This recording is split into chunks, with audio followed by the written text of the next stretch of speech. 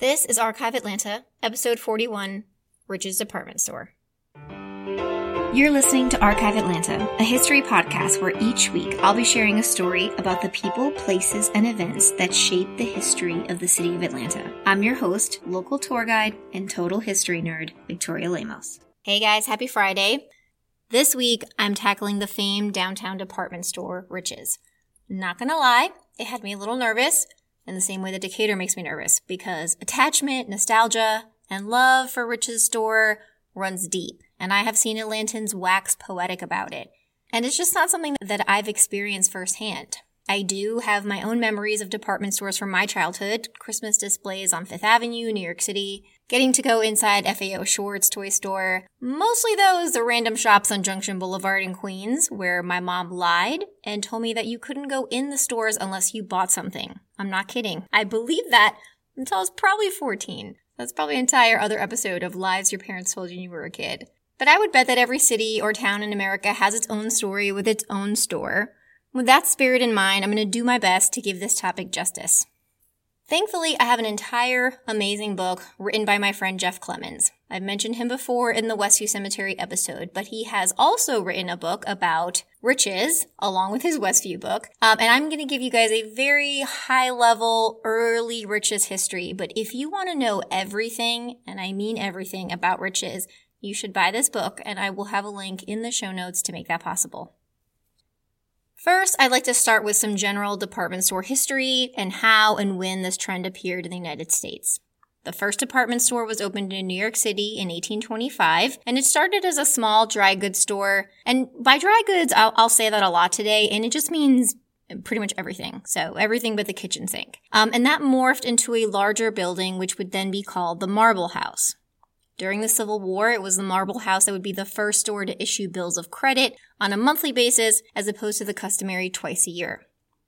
In 1846, a man named Alexander Stewart opens the Marble Palace, no doubt jumping on that association with the other store, and he would be the first to pioneer one-price policy, simple returns, waiting rooms, and free delivery.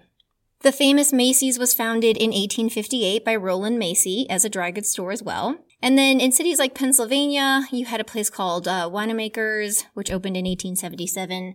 And then in Chicago, you have the famous Marshall Field, which opens in 1852. But let's go back to Atlanta and Rich's. But first, it makes sense to start with the two brothers who started it all.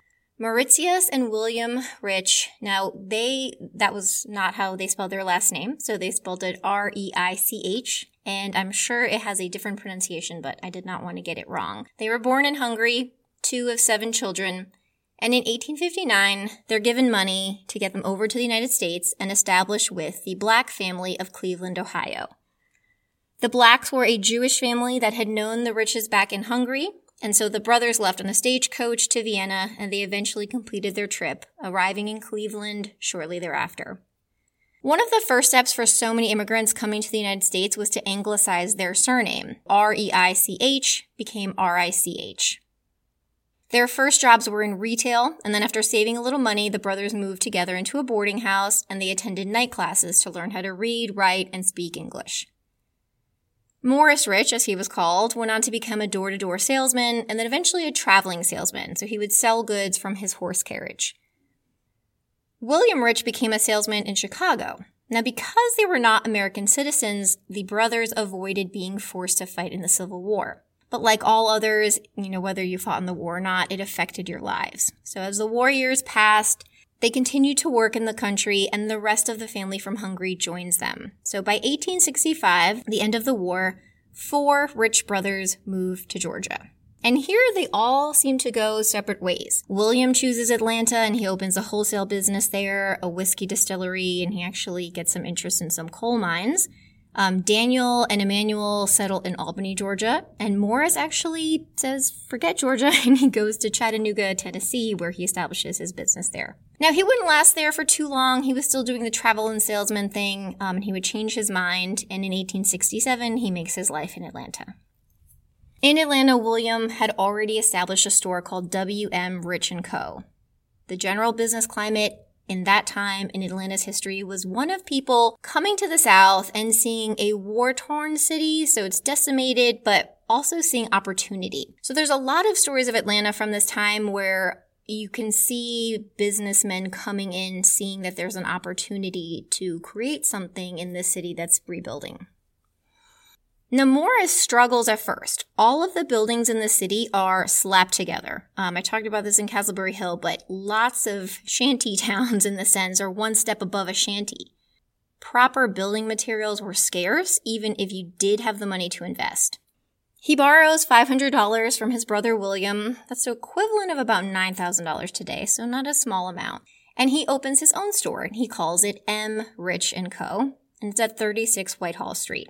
So if you're following along, that means that the small city of Atlanta has a store named W.M. Rich and now M. Rich. Now, neither of these stores had the honor of being the first store in Atlanta. That goes to Johnson and Thrasher, which opened in 1840, back when the city didn't even have a real name. It was actually, the first settlement was for a long time called Thrashersville, after the merchant who owned it. William and Morris are competing with, at this point, 250 other stores downtown. But the story is that Morris's treatment of his customers is what really sets his store apart from the rest.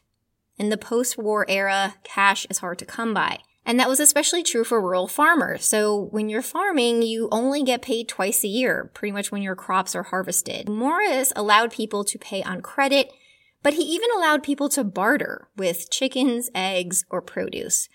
I personally want a petition to bring this back. Within a few months, Morris hires his first employee, Adolf Tettelbaum, who was the brother-in-law of Daniel Rich. So by year's end, there are 3 more hires, and net sales by the end of 1867 are $5,000, which was a really good amount of money for the time. As you can imagine, the other family members are sort of looking around and kind of joining in. So brother Emmanuel becomes a clerk in the store in 1871, and then the other brother Daniel would join just a few years later. Business really explodes, and this is a good time to explain Whitehall Street. For those that don't know from previous episodes, again, talked about this last week, but Whitehall Street was so named because it would bring people from this early railroad settlement that we now call Atlanta over to the West End's Whitehall Tavern.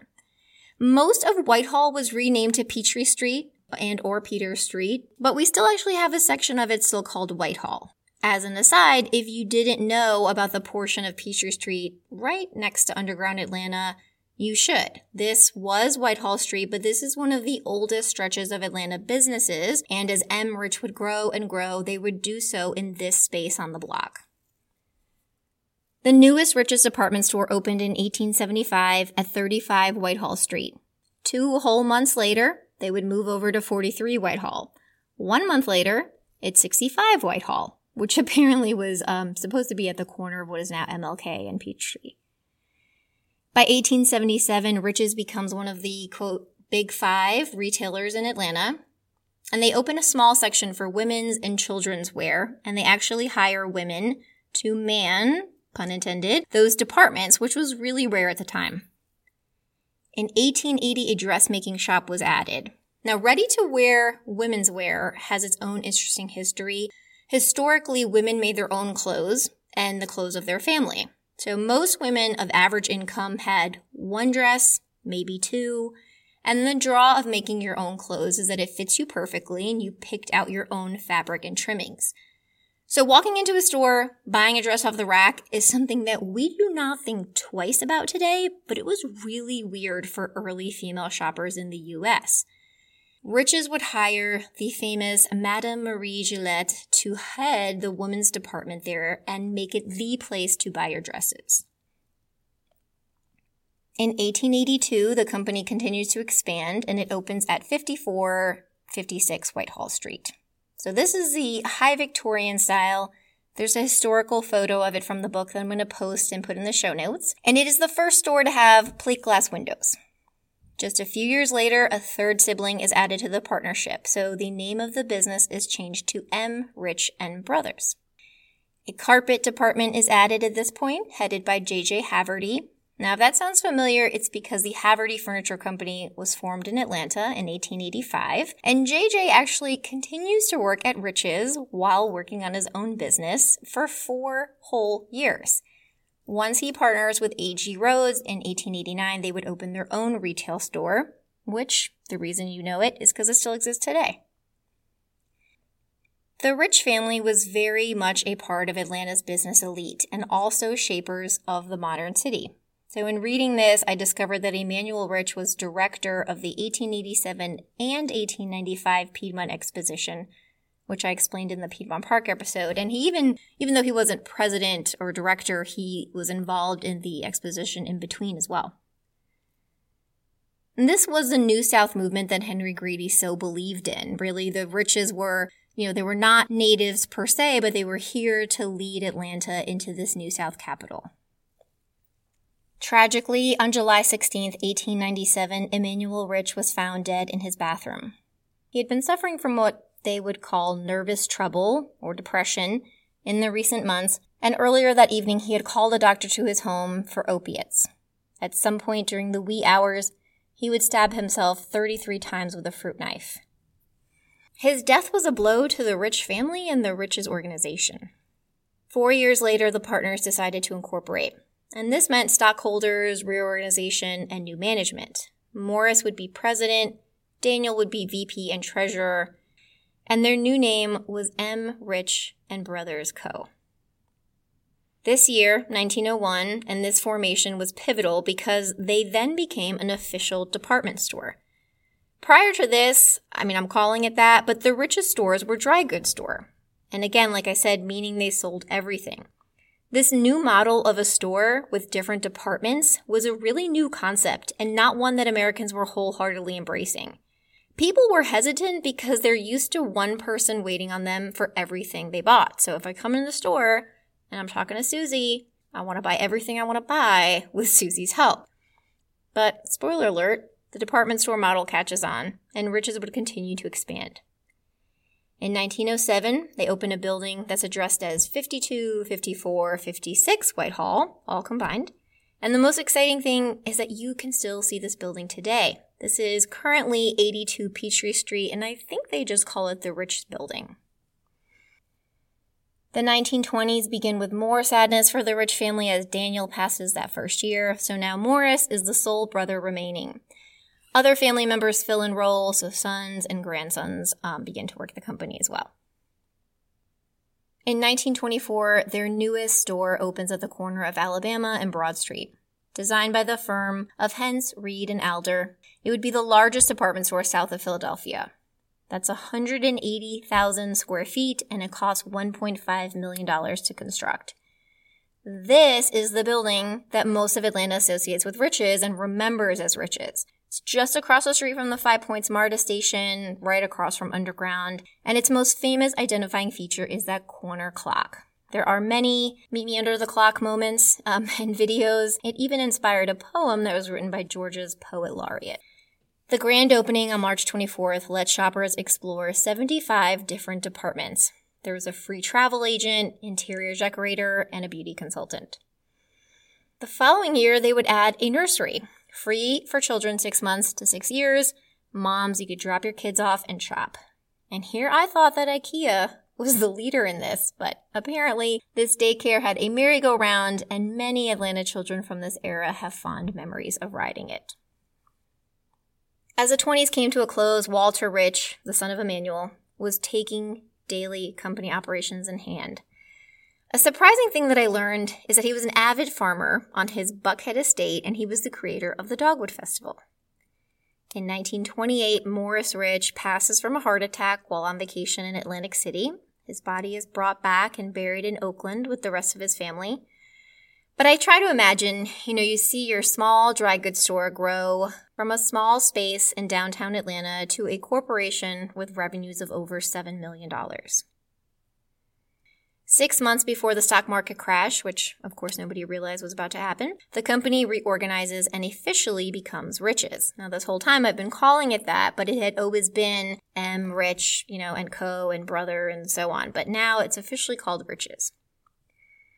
The Depression was difficult for the entire country, and there are stories about that in the book.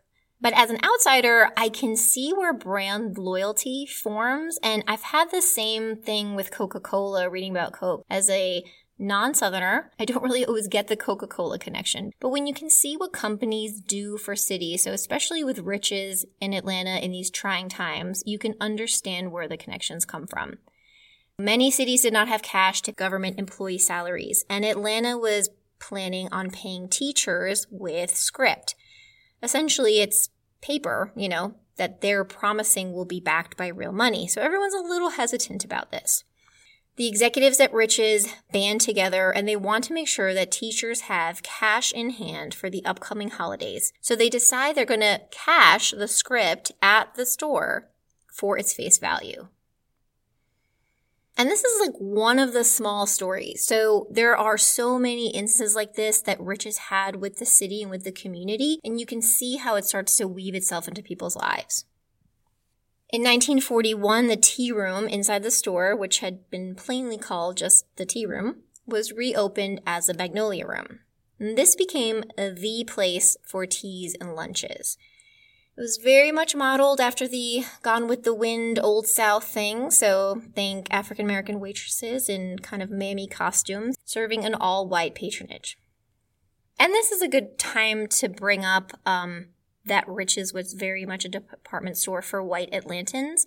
Most of the department stores in Atlanta, if you were African American, you were allowed to go inside, but you were not allowed to try things on, usually use the restrooms or return items. And that's certainly another episode for another day. But a lot of people remember the Magnolia Room, and they associate it with the Civil Rights Movement and with Dr. Martin Luther King Jr. The Atlanta student movement will also get its own episode one day. But to give you a quick story, Riches was chosen by the movement to do sit-ins because it was the king of the downtown department stores. And the saying kind of was, once Riches goes, the rest will follow. So the students asked King to walk into the Magnolia Room with them and ask for a seat. And it was here that all of the students and Dr. King would be arrested, which was a first time for him. The group was released, but King was retained by DeKalb County, probation violation, and then he was sent to a chain gang. Now, the ensuing political situation influenced the election of JFK versus Nixon. But like I said, I'm kind of getting ahead of myself, and this could be an episode or maybe a mini episode in the future. As Riches grows in the decades to come, they expand and expand and expand, opening stores all around the state and even out of the state. It would be merged with Federated in 1976 and then combined with Macy's in 2003. Like I said in the beginning, if you're craving details, you will want to read Jeff's book. I am here for the early history, but I don't think it's fair to leave without mentioning the two most famous things associated with this store, and that's a tree and a pig. As a Northerner, I definitely thought the Great Tree as a Macy's thing, and I was shocked to learn where it truly began. The credit does not go to any one person, but in 1948, Riches places a giant tree on top of the Crystal Bridge, which was a newly constructed 4-story glass and steel bridge that they just built. Selecting the tree was a very serious ordeal. The hunt would start in September, and for the Christmas season, there were tree scouts that would go around the South looking for that perfect tree. It would shine from the downtown store until 1990, eventually moving to underground Atlanta for, I think, a decade, and then the Lenox Square Mall. When Riches' nameplate was dropped to just Macy's, it shifted to being a Macy's tradition, but it still exists today. About a decade after the Great Tree, executives in the toy department explored the idea of a kiddie monorail and whether or not it would be popular enough to justify the cost of installation. The 3 cars could hold 24 kids at a time, and they would suspend it from a 400-foot track. In October of 1956, the Snowball Express launched at 9:30 in the morning inside the Riches flagship store. It was an almost instant success, and it became national news. By the end of the first season, they have $9,000 in sales from a kids' ride in the kids' department.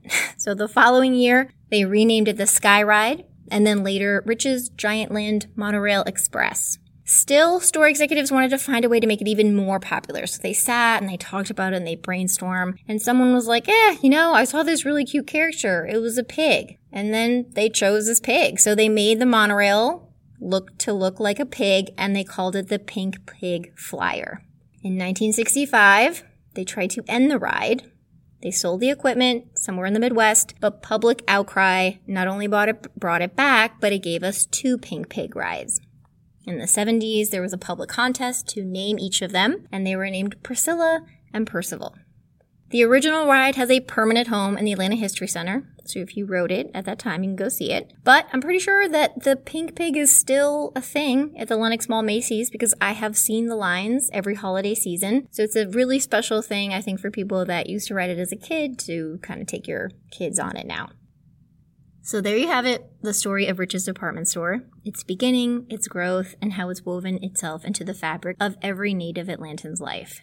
If you have your own Rich's stories, I would love to hear them. My email's in the show notes, or you could send me a message on Facebook and Instagram. And remember, the link to Rich's, a Southern institution, is also in the show notes. As I promised last week, I have a little announcement for my patrons. I am going to be producing mini episodes twice a month. There are so many incredible stories that I come across that are just too short for their own episode, and sometimes they don't fit together in another topic. So for the bargain price of $1 a month, you guys will be getting 2 extra mini episodes. And the topics are going to be so much fun. I don't want to give it too much away, but I'm thinking music festivals, public executions, amateur boxers, just to give you a little sneak peek. If you have not heard of Patreon and you don't know what I'm talking about, please visit www.patreon.com/Archive Atlanta. Thank you all for listening. If you're enjoying the podcast, please leave a rating or a review. It'll help others find it. I hope everyone has a great weekend. I'll talk to you next week.